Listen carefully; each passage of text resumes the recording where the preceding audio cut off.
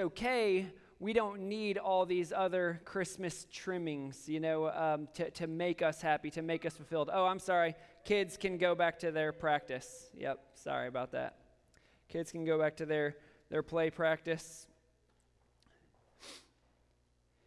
But again, what I want to show you today is that there is a true wonder of Christmas, that what God does in the Christmas narrative, of all the stories in the Bible surrounding Jesus' birth, should make us bow before him in wonder and lift our eyes up to him to see his beauty and to experience him and to trust him. I think one of the great wonders of Christmas is the confidence that it brings us. And this is what I'm going to show you today. It brings us a great amount of confidence in God and in salvation. And that allows for these things like hope and peace and joy that are generally the mantra of Christmas season. When we think about Christmas, we say, well, why do we celebrate the birth of Jesus?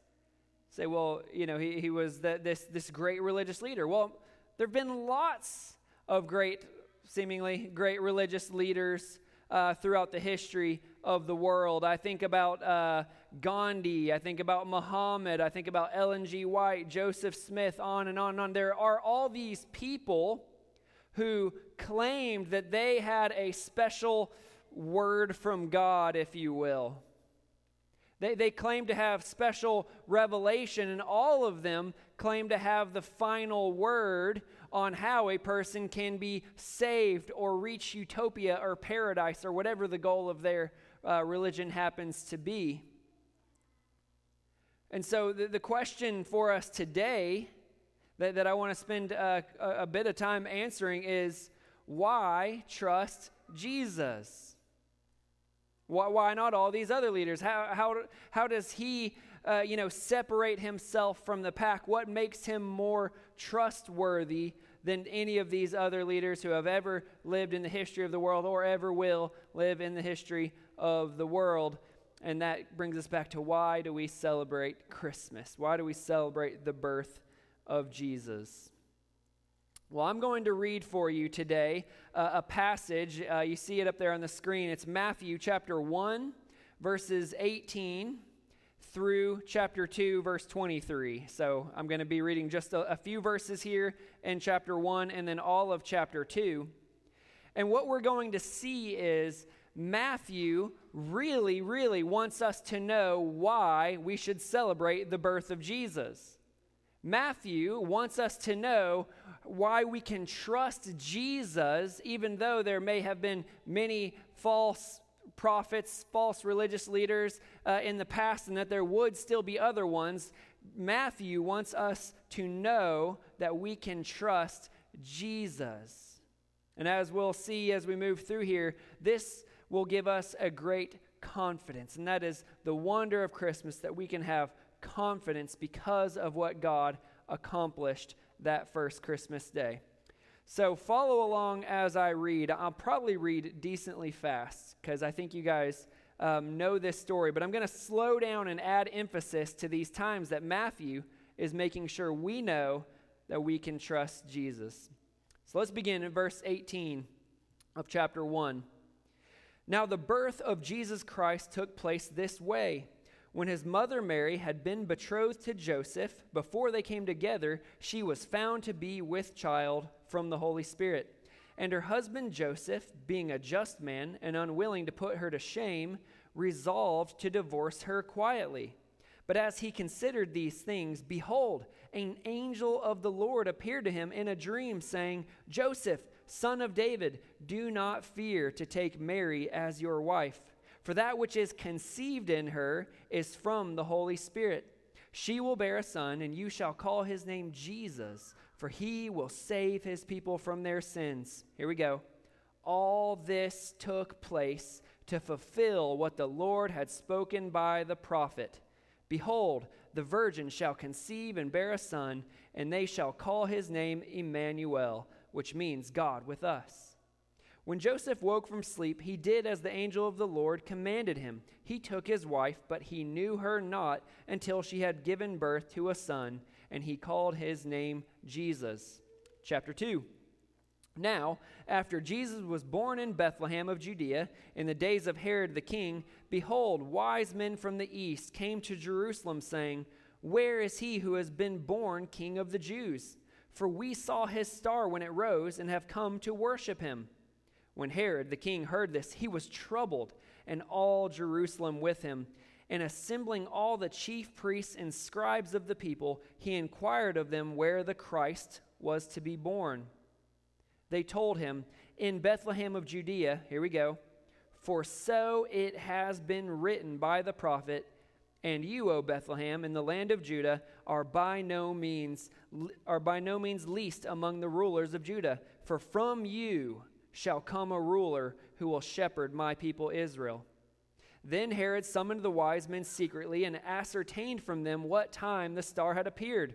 And he sent them to Bethlehem, saying, Go and search diligently for the child, and when you have found him, bring me word that I too may come and worship him. After listening to the king, they went on their way, and behold, the star that they had seen when it rose went before them until it came to rest over the place where the child was. When they saw the star, they rejoiced exceedingly with great joy. And going into the house, they saw the child with Mary his mother, and they fell down and worshipped him. Then opening their treasures, they offered him gifts, gold, frankincense, and myrrh. And being warned in a dream not to return to Herod, they but departed to their own country by another way. Now, when they had departed, behold, an angel of the Lord appeared to Joseph in a dream and said, Rise, take the child and his mother, and flee to Egypt, and remain there until I tell you, for Herod is about to search for the child to destroy him. And he rose and took the child and his mother by night and departed to Egypt, and remained there until the death of Herod. Here's another one. This was to fulfill what the Lord had spoken by the prophet, Out of Egypt I called my son. Then Herod, when he saw that he had been tricked by the wise men, became furious, and he sent and killed all the male children in Bethlehem and in all that region who were 2 years old or under, according to the time that he had ascertained from the wise men.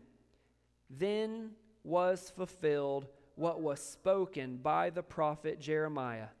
A voice was heard in Ramah, weeping and loud lamentation. Rachel weeping for her children. She refused to be comforted because they are no more.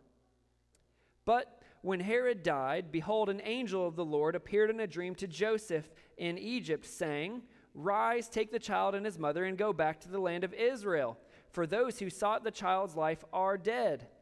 And he rose and took the child and his mother and went to the land of Israel. But when he heard that Archelaus was reigning over Judea in place of his father Herod, he was afraid to go there, and being warned in a dream, he withdrew to the district of Galilee. And he went and lived in a city called Nazareth, here we go, final time, so that what was spoken by the prophets might be fulfilled, that he would be called a Nazarene. Do you notice all that? So that it may be fulfilled what was spoken by the prophets. Matthew wants to give us confidence. He wants us to have wonder at all these things that come together to give us confidence through Christmas. Let's pray together. Father God, I thank you so much for your word, the Bible that you've given us as a precious gift to instruct us, inform us, and let us know what is true and what is false. And God, I ask that you would use your word today to remove any doubt from the minds of listeners and to help them believe with full confidence that Jesus Christ is Lord. He is the Savior, the one and only true Savior. And God, would you fill our hearts with wonder as we see your character through this and your mercy and compassion even towards us. to build this confidence in our lives, both for our salvation and for all of our circumstances. I pray all this in the name of Jesus. Amen. So as we've read here, Matthew wants us to know something. Matthew wants us to know something, and I'm calling it this: the wonder of divine prophecy. So prophecy, and the way I'm using that word today, is something like foretelling the future, right? It's letting us know what is going to happen at some upcoming time. Now, in the Old Testament, you have kind of two kinds of prophets, right? You have true prophets that God is really speaking to them, and they are really carrying a message that God has given them to other people, to the world, or to the Israelites, or whoever. But then you have the other kind of prophet, and that is a false prophet, right? These are people who act like they hear from God, or maybe they believe they heard from God, right? I think that some people genuinely believe they hear from God, but are in fact false prophets. So because of that problem, not knowing, okay, who are the true prophets, who are the false prophets, what are the true prophecies, what are the false prophecies, God gave them a test by which they could discern whether or not a prophecy was true. And as you'll see, it's a pretty simple test. It's actually just logical. It's not like a miracle type of way of knowing. It's in Deuteronomy 18:22. I'll read it for you. Deuteronomy 18:22. When a prophet speaks in the name of the Lord, so he's saying this is from God. When a prophet speaks in the name of the Lord, if the word does not come to pass or come true, that is a word that the Lord has not spoken. The prophet has spoken it presumptuously. You need not be afraid of him. So, there's the test, okay? This isn't crazy. It's like God just saying, like, hey, guys, you can't figure this out? Like, the way you can know whether or not a prophet is true is by whether or not their prophecy comes true. Now, that doesn't always help you in the moment, by the way. This is kind of a foresight, or a hindsight is 20/20 kind of thing. It's like, okay, they said this prophecy, but I don't know right now if it's true, but afterward you can know, okay, that either came to pass or it didn't. That prophecy was either from God or it was not.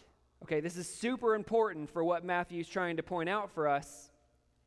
Because, I already mentioned this at the beginning. We have all these other so-called prophets of God: Muhammad, Gandhi, Ellen G. White, Joseph Smith. Again, there are many others. Those are probably the most well-known. And so how do we know that their prophecies, what they were saying, wasn't really from God? And how can we know that Jesus is the true Savior? Well, we apply the test that God has given. These people, throughout the Old Testament, the Messiah was a major theme of the Old Testament. I might have said New Testament a second ago. The Old Testament, a major theme. In fact, the Whitlocks are going to do a thing tonight at the Christmas party showing the thread of the Messiah all the way from Genesis 3 at the fall, thousands of years ago, up to the day that Jesus was born. The Messiah is what the people were awaiting for. This is what the people, at least the people who cared about God, hoped for. It's all that they had. And so there were all these prophecies that God had given of the way the Messiah would look, what the Savior, what the circumstances would look like. And so the question is, were those prophecies back then true?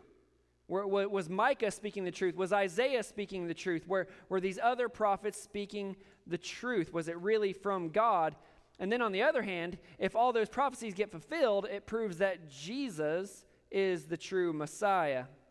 So 5 times in this passage alone that you guys followed along while I read, we see something like this up there on the screen, Matthew 1:22. All this took place to fulfill what the Lord had spoken by the prophet. And so we see some version of that 4 other times as we read through there. Every time I would pause and say, here it is, all this took place to fulfill what the Lord had spoken by the prophet. And so this is wondrous. This is amazing that these prophecies are being fulfilled. And we'll look a little deeper into these prophecies in just a moment. But the logic, again, is plain. This isn't some mystic knowledge. This is just using plain logic. If someone said something would happen hundreds of years beforehand and said it was a word from God, I mean, we're talking specific things, not that the sun will come up. These are very specific things, and those things come true, then it must be a word from God, because only God can know the future with any sort of specificity. And then the one who is the fulfillment of those prophecies must be the true Savior. And that's what we see with Jesus. Again, 5 times we see Matthew just in this passage 5 times. There are tons more. By the way, even in this passage alone, I could list for you 3 other prophecies that are fulfilled that he doesn't explicitly say this was to fulfill what was spoken by the prophets. But 5 times he gives us explicit, this was to fulfill these prophecies that were given hundreds of years beforehand. Now, some of you may still be skeptical. You might say, well, what if Jesus just happened to fulfill these prophecies, right? Just coincidence. He's just a guy, that's born, and he just happened to fulfill these prophecies. Right place, right time.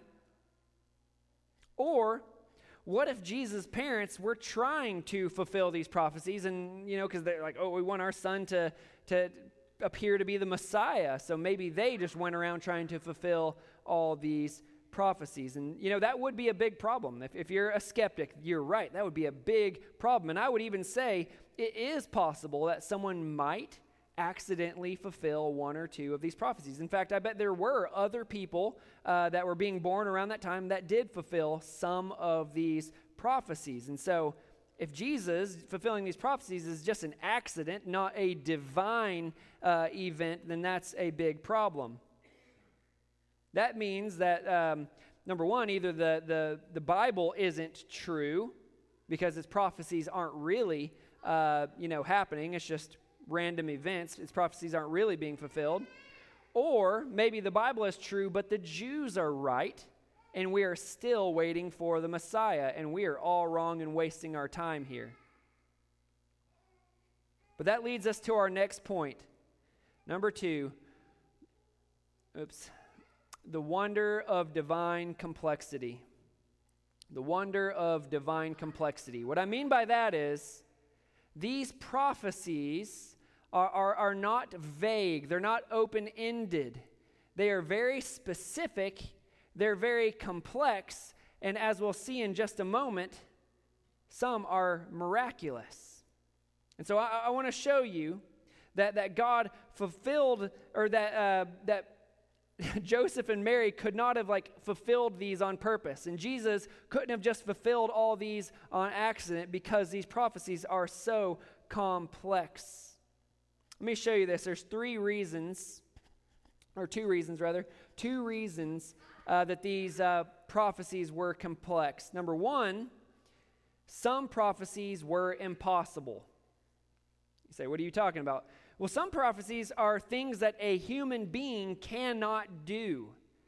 They're impossible unless you are God to fulfill these prophecies. I think of 2 specifically within this text, but the main one would be just the virgin birth that we see in Matthew 1:18 to 23. So I'm going to read that again, Matthew 1:18 to 23. Now the birth of Jesus Christ took place in this way. When his mother Mary had been betrothed to Joseph, before they came together, she was found to be with child from the Holy Spirit. And her husband Joseph, being a just man and unwilling to put her to shame, resolved to divorce her quietly. But as he considered these things, behold, an angel of the Lord appeared to him in a dream, saying, Joseph, son of David, do not fear to take Mary as your wife, for that which is conceived in her is from the Holy Spirit. She will bear a son, and you shall call his name Jesus, for he will save his people from their sins. And then verse 22, all this, Matthew's telling us, all this took place to fulfill what had been spoken by the prophet.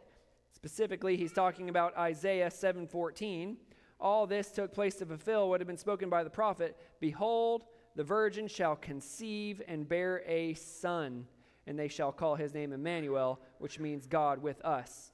So, in Isaiah, some 600 years beforehand, or wherever that would be, Isaiah wrote that the virgin shall conceive and bear a son, and this will be Emmanuel, God with us. Okay, I don't know everything like scientifically about birth, but I do have 3 kids, so I have some idea how kids are made. And I will tell you what I do know for sure is a virgin cannot have a child.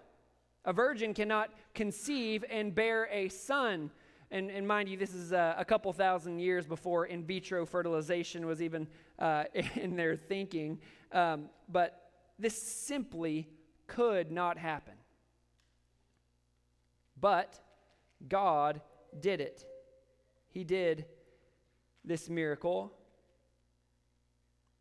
Mary and Joseph couldn't make a divine birth happen.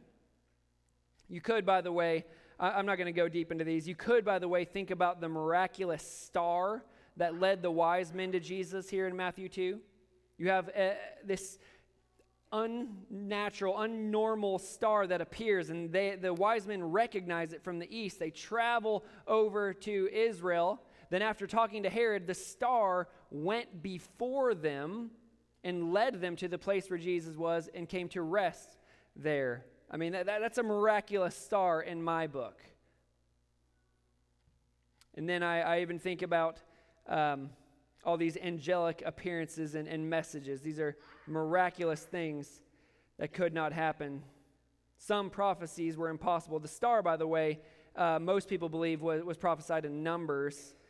I don't have the actual verse written down here, but in Numbers, I want to say 24. Anyway, now, that's one thing. Some prophecies were impossible, but other prophecies were improbable for one person to fulfill. Okay? This is where things get a little bit interesting.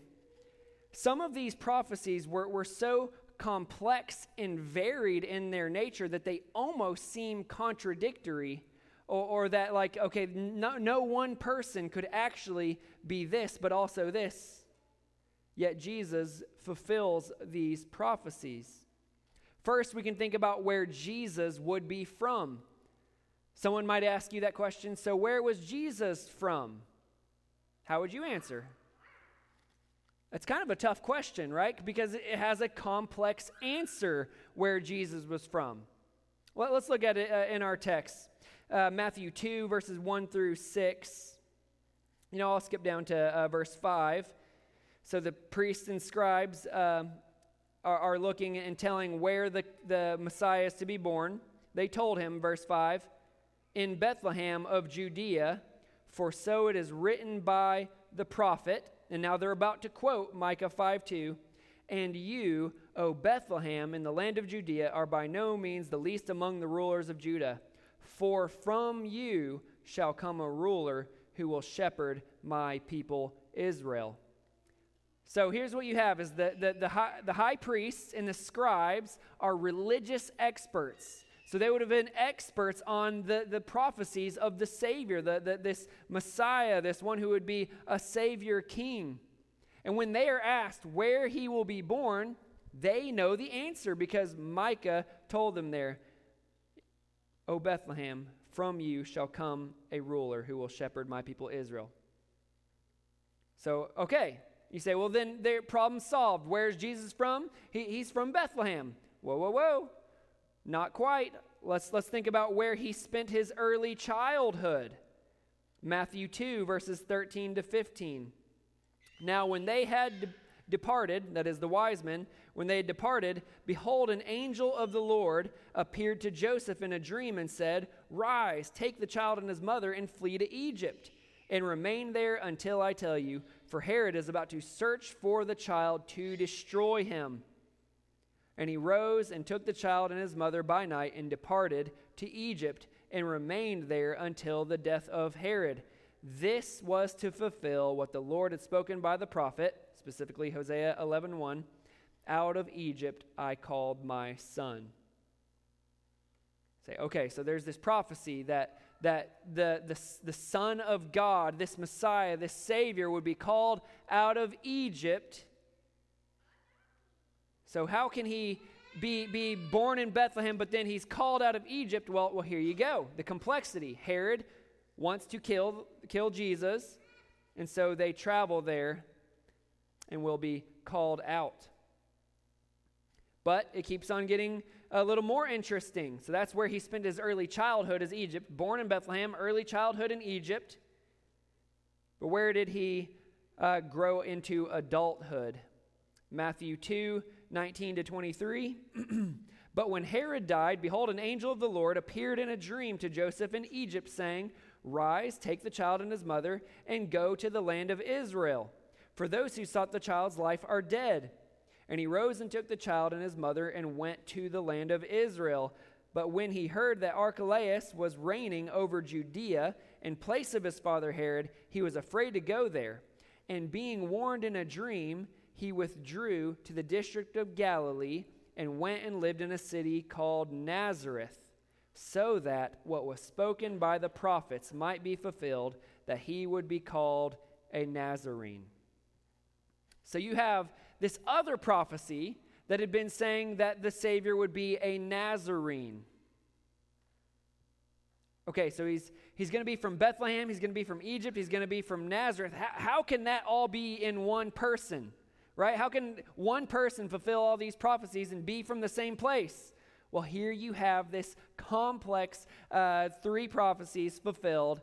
He's born in Bethlehem, he's called out of Egypt, and he is called a Nazarene because that's where he grew into adulthood.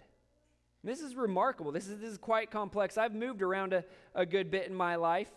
Honestly, just within the Chattanooga area. I mean, truly, I haven't moved nearly as far as they moved each trip. Some of those were 40 miles, 80 miles, 106 miles, I believe, all the way back up to Nazareth.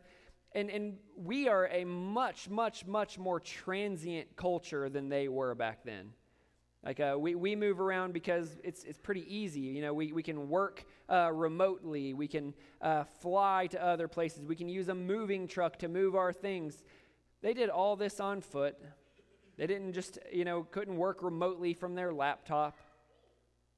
This was uncommon for people to do things like this. And yet, Mary and Joseph, a poor couple, had their child in Bethlehem, were called out of Egypt, and then Jesus was called a Nazarene because they moved back there. By the way, there are other complex ones. This next one, I'm still deciding how deep I want to go into it. This is that Jesus, the Savior King, will be in the line of David, okay? Most of you probably know that. This is the son of David that they say, and 2 Samuel 7, by the way, is where that prophecy is given, that there will be one who sits on your throne forever. This is talking about the Savior King. Now, the problem is that in Jeremiah chapter 22, one of David's kingly offspring has a curse put on him. Okay, it's Jehoiakim. Is a king of Judah, and a curse is put on him. I'll just read it for you. Jeremiah 22:30. There's the second half of it. "None of his offspring shall succeed in sitting on the throne of David and ruling again in Judah." And then again in chapter 36, verse 30, "Therefore, thus says the Lord concerning Jehoiakim, king of Judah, he shall have none to sit on the throne of David." Okay.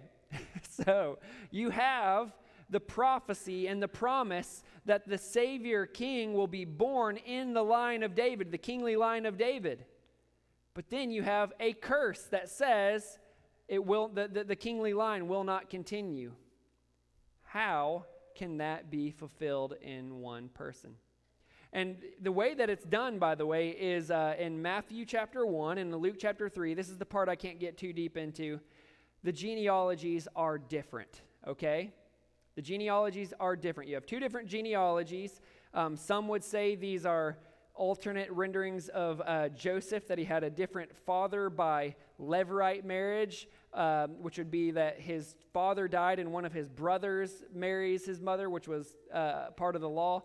Anyways, there's other ways, or he could have just been adopted, but some way he had a real biological father, and then he had a legal father, and between those two things, he is able to be in the kingly line of Jesus, or of David rather, but also avoiding the curse placed upon Jehoiakim. Again, if that's confusing, that's the whole point. That's what I mean. These are complex prophecies that had to be fulfilled by one person. This does not happen on accident. You cannot even purposefully fulfill these things. They are so complex and intricate, not to mention the miraculous ones, the impossible ones that we already talked about. And so, there's no way around it. I kind of had this slide earlier. These fulfilled prophecies, especially these complex ones, prove that the Bible is true. How can you know a prophecy is from God? It actually happens. It actually happens with specificity and perfection. Well, that happened over and over and over with Jesus, with all these Old Testament prophecies. So the Bible is true. And then all those Old Testament prophecies that were fulfilled in Jesus. So that means Jesus is the true Savior, because the meaning behind all those prophecies was this one who fulfills this prophecy will be the Son of God. He will be Emmanuel, God with us. He will be the Savior King. He will be the one to crush the serpent's head. And so, the wonder of Christmas is that God wants you to have confidence. God wants you to know that Jesus really is the way, the truth, and the life, and that no one comes to the Father but by Him. Jesus wants you to know that He really is the bread of life, the water of life, the one who satisfies all your deepest desires. Jesus is the one who really lived a perfect life, really was nailed to a cross, and really had God's wrath for our sins poured upon Him. But then He really rose from the dead 3 days later. And that means you really can trust in Him and that accomplished work and be saved. Your sins are forgiven and your relationship is made right with God. You have eternal life in Him. For God so loved the world that He sent His only Son, that whoever believes in Him shall not perish but have everlasting life. I mean, that even if you're not a Christian, you know that verse. The way you can know that verse, John 3:16, is true is because what we see in Christmas. There are lots of other evidences, by the way, but this is a very strong evidence. These prophecies, even incredibly complex ones, because they're impossible or they're just incredibly improbable for one person to do it, shows that the Bible is true and that Jesus is the Savior. So this is good news, guys. This is how we can have hope, peace, and joy because of Christmas. I bring you glad tidings of great joy, is what the angels said. For unto you is born this day a Savior, who is Christ the Lord. You can know that is true, that the angels weren't lying. Your Bible's not lying. I'm not lying. This is awesome. Some of you say, I'm a Christian. I know. Isn't confidence awesome, though? I like to put my head down on my pillow at night knowing that what I'm believing, what I'm putting my whole life on, is true.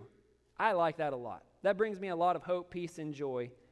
And if you're a skeptic, you can have that joy too. Because God has given you confidence through Matthew 1 and 2, 5 times. These prophecies written hundreds of years ago are fulfilled. Complex prophecies, impossible prophecies, fulfilled in one person, Jesus Christ. You can have confidence that Jesus is the Savior. But there's one other thing I want to show you here.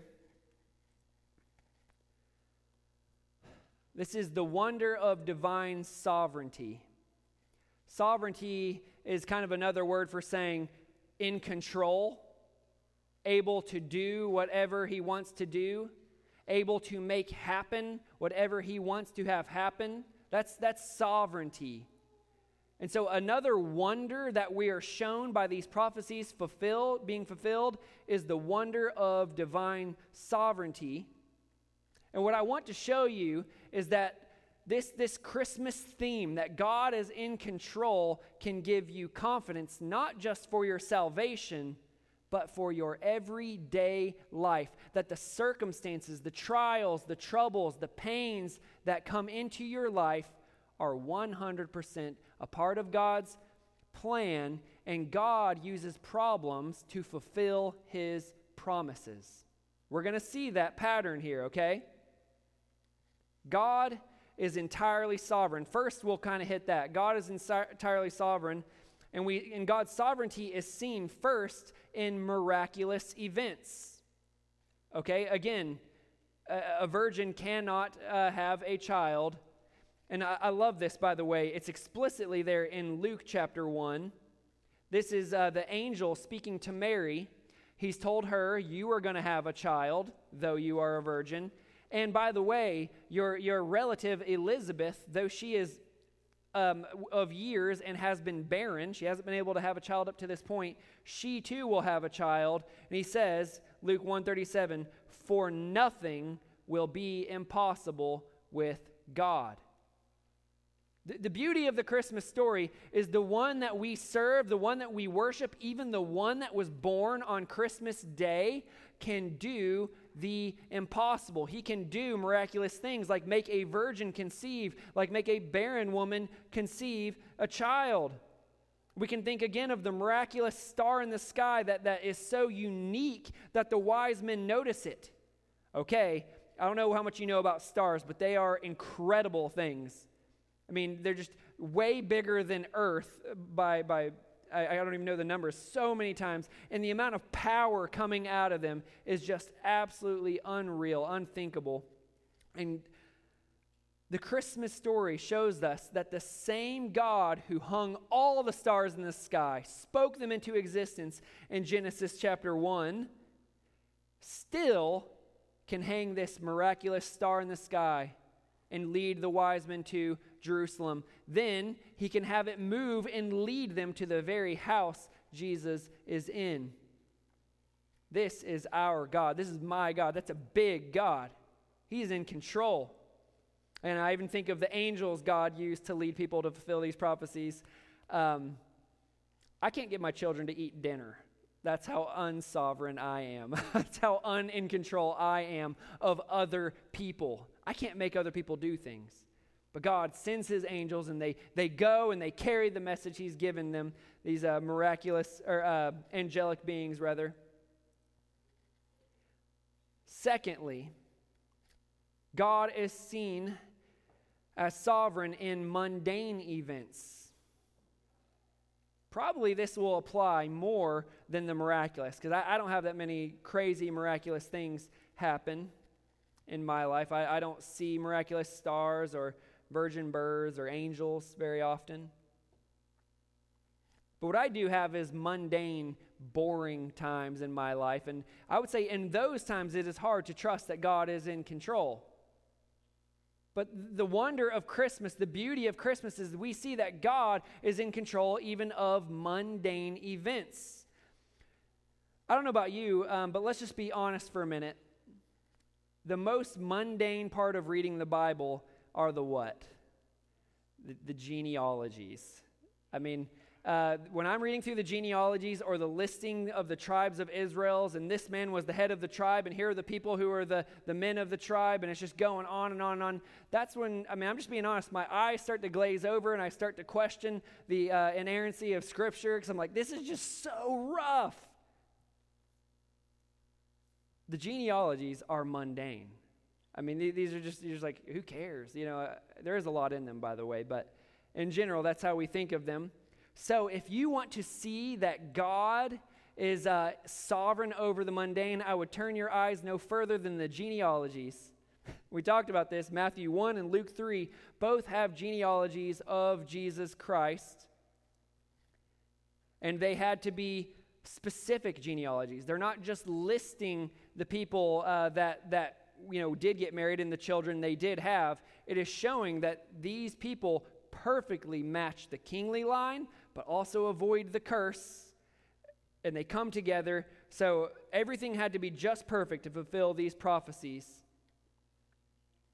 And you think about it.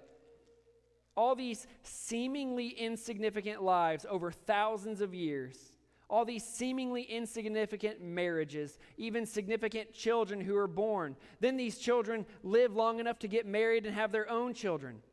You think about all the times these people could have married someone else, but they didn't. God was in control of these minute, mundane, seemingly insignificant events. God is interested in things like the genealogies. God is interested and involved in working in even the mundane events, even the genealogies. And so I tell you, in your life, God is working in. He is sovereign over even the boring, the mundane. I don't know how many times I've heard from moms say, like, I just feel like I'm just wasting my life away. All I do is keep my children from hurting themselves and make meals and then clean up after the kids. Like, that's all I do on repeat. Do laundry and make meals. And I'll tell you right now, God is sovereign over those things, and He is using all those things to fulfill His promises to you.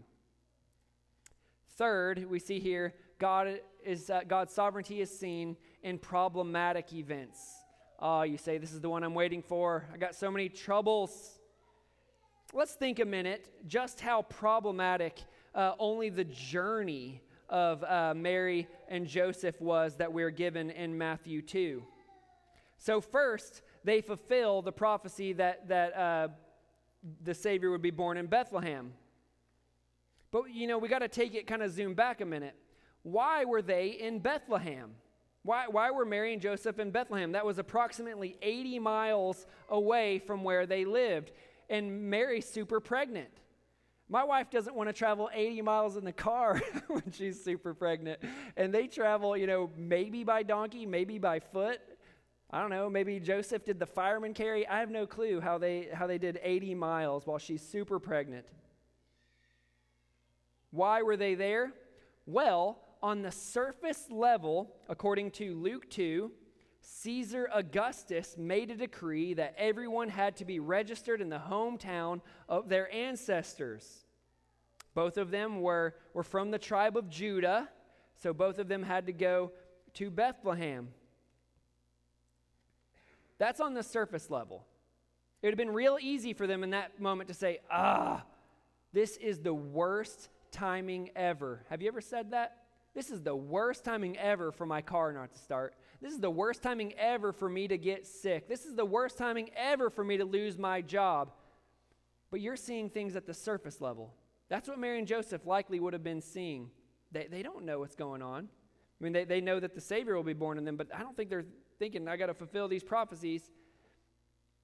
God knew what had to happen, and God was in control. Listen to this again, Matthew 2, 4 through 6. And assembling all the chief priests and scribes of the people, he, Herod, inquired of them where the Christ was to be born. They told him, in Bethlehem of Judea, for so it is written by the prophet, and you, O Bethlehem, in the land of Judah, are by no means the least among rulers of Judah, for from you shall come a ruler who will shepherd my people Israel. From Mary and Joseph's point of view, going to Bethlehem was a big problem. But God was using their problem to fulfill his prophecy. I'm not saying he turned their problem for good. I'm saying he caused their problem to fulfill his prophecies.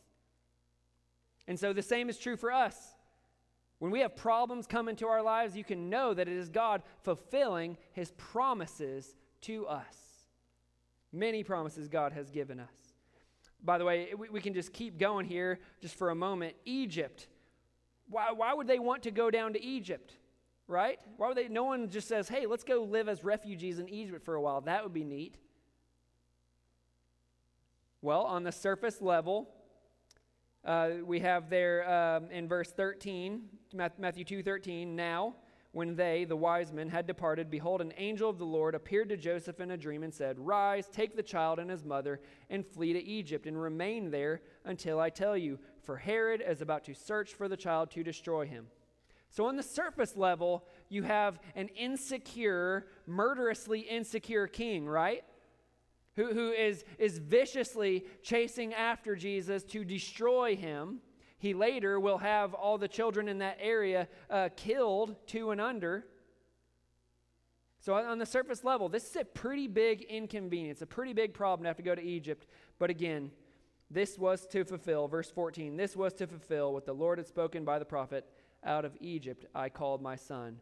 God was using their problem in order to fulfill his prophecies. And the same thing in Nazareth. They couldn't just go back to Bethlehem. They couldn't just go back to Jerusalem, which if you have a king born into your family, Jerusalem's where you want to be. It's the capital city.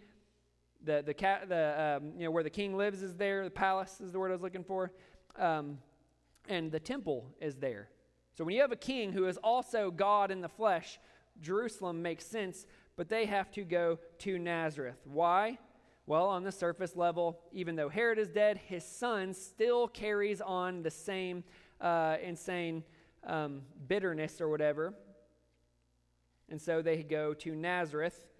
But on the true, behind the veil level, Matthew 2:23, and he went and lived in a city called Nazareth, so that what was spoken by the prophets might be fulfilled, that he would be called a Nazarene.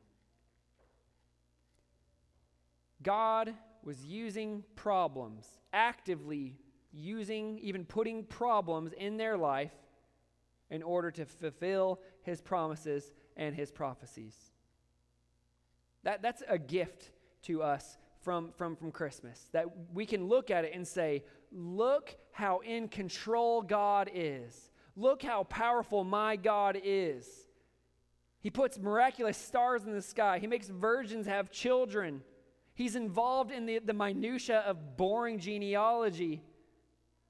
And he is involved in the problems that come into our life. And he is using all of it to bring good into your life if you have trusted in Jesus, right? All I'm saying is Romans 8:28, right? We have this. And we know that for those who love God, all things work together for good for those who are called according to his purpose. All things work together for good. Romans 8:32, he who did not spare his own son, it's talking about God the Father, he who did not spare his own son, but gave him up for us all, how will he not also with him graciously give us all things?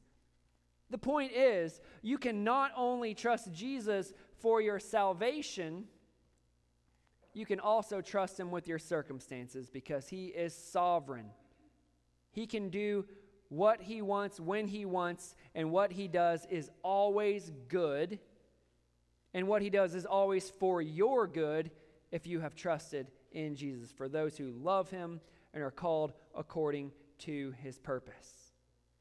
So for me, that's the wonder of Christmas that I want to share with you, that we can know for sure that Jesus wasn't just some guy it's become a thing that we just celebrate. He's just another religious leader, but he kind of had a fun, holiday attached to it. No, Jesus is God. Jesus is the Savior King, just like what was prophesied hundreds and even thousands of years beforehand. He fulfilled the prophecies with precision, even just in his birth. By the way, I've listed to you, I think 5 prophecies is what Matthew explicitly told us. I told you 3 other ones that he doesn't explicitly say. There are at least 60 other prophecies fulfilled in the life of Jesus, or 60 total rather, so 52 others that are fulfilled in the life of Jesus that are just as incredible, just as specific, just as complex. You can trust in Jesus even just by looking at the Christmas story. And you can be confident that God is in control of your circumstances by looking at God's sovereignty in the Christmas story. It's complex. It's mundane. It's problematic. But God is in it. And so I invite any of you who have not trusted in this Jesus, that have been skeptical up to this point, to trust in him today. And any of you who are struggling to trust God in your circumstances, I would just invite you now as we close in prayer to give it to God now and just say, I trust you. You were working in Mary and Joseph's life, and I trust you're working in mine. Let's pray. Father God, I do thank you so much for the Christmas story, that it is in and of itself all we need for happiness and beauty and joy in the Christmas season. Not that the other things, the lights, the carols, the parties are wrong, but that all we really need is you. And God, I pray that you would even make the wonder of Christmas, the true Christmas story, make all the other things that much more fruitful and impactful in our lives. That we can be so filled up with joy and confidence and hope and peace at knowing that Christ our Savior really came, that spills over on the people around us, those who we have our family gatherings with, our parties. And God, I pray that anyone who is in hard circumstances, and for everyone who will at some point be in hard circumstances, Lord, that they could think back even on the story of Christmas, on how you were entirely in control and using it for good. God, thank you that you revealed such things to us. Thank you that you've given us the wonder of Christmas. And I ask now that you would make wonder turn to worship, that we would worship you as we stand in awe of the Christmas story. This I pray in Jesus' name. Amen. Let's stand together. I love that sermon this morning. If we want to find that wonder, where do we look? We look to Jesus. We turn to him. We see the wonder in his face. We see the light in his glory and grace. So let's sing together. Turn your eyes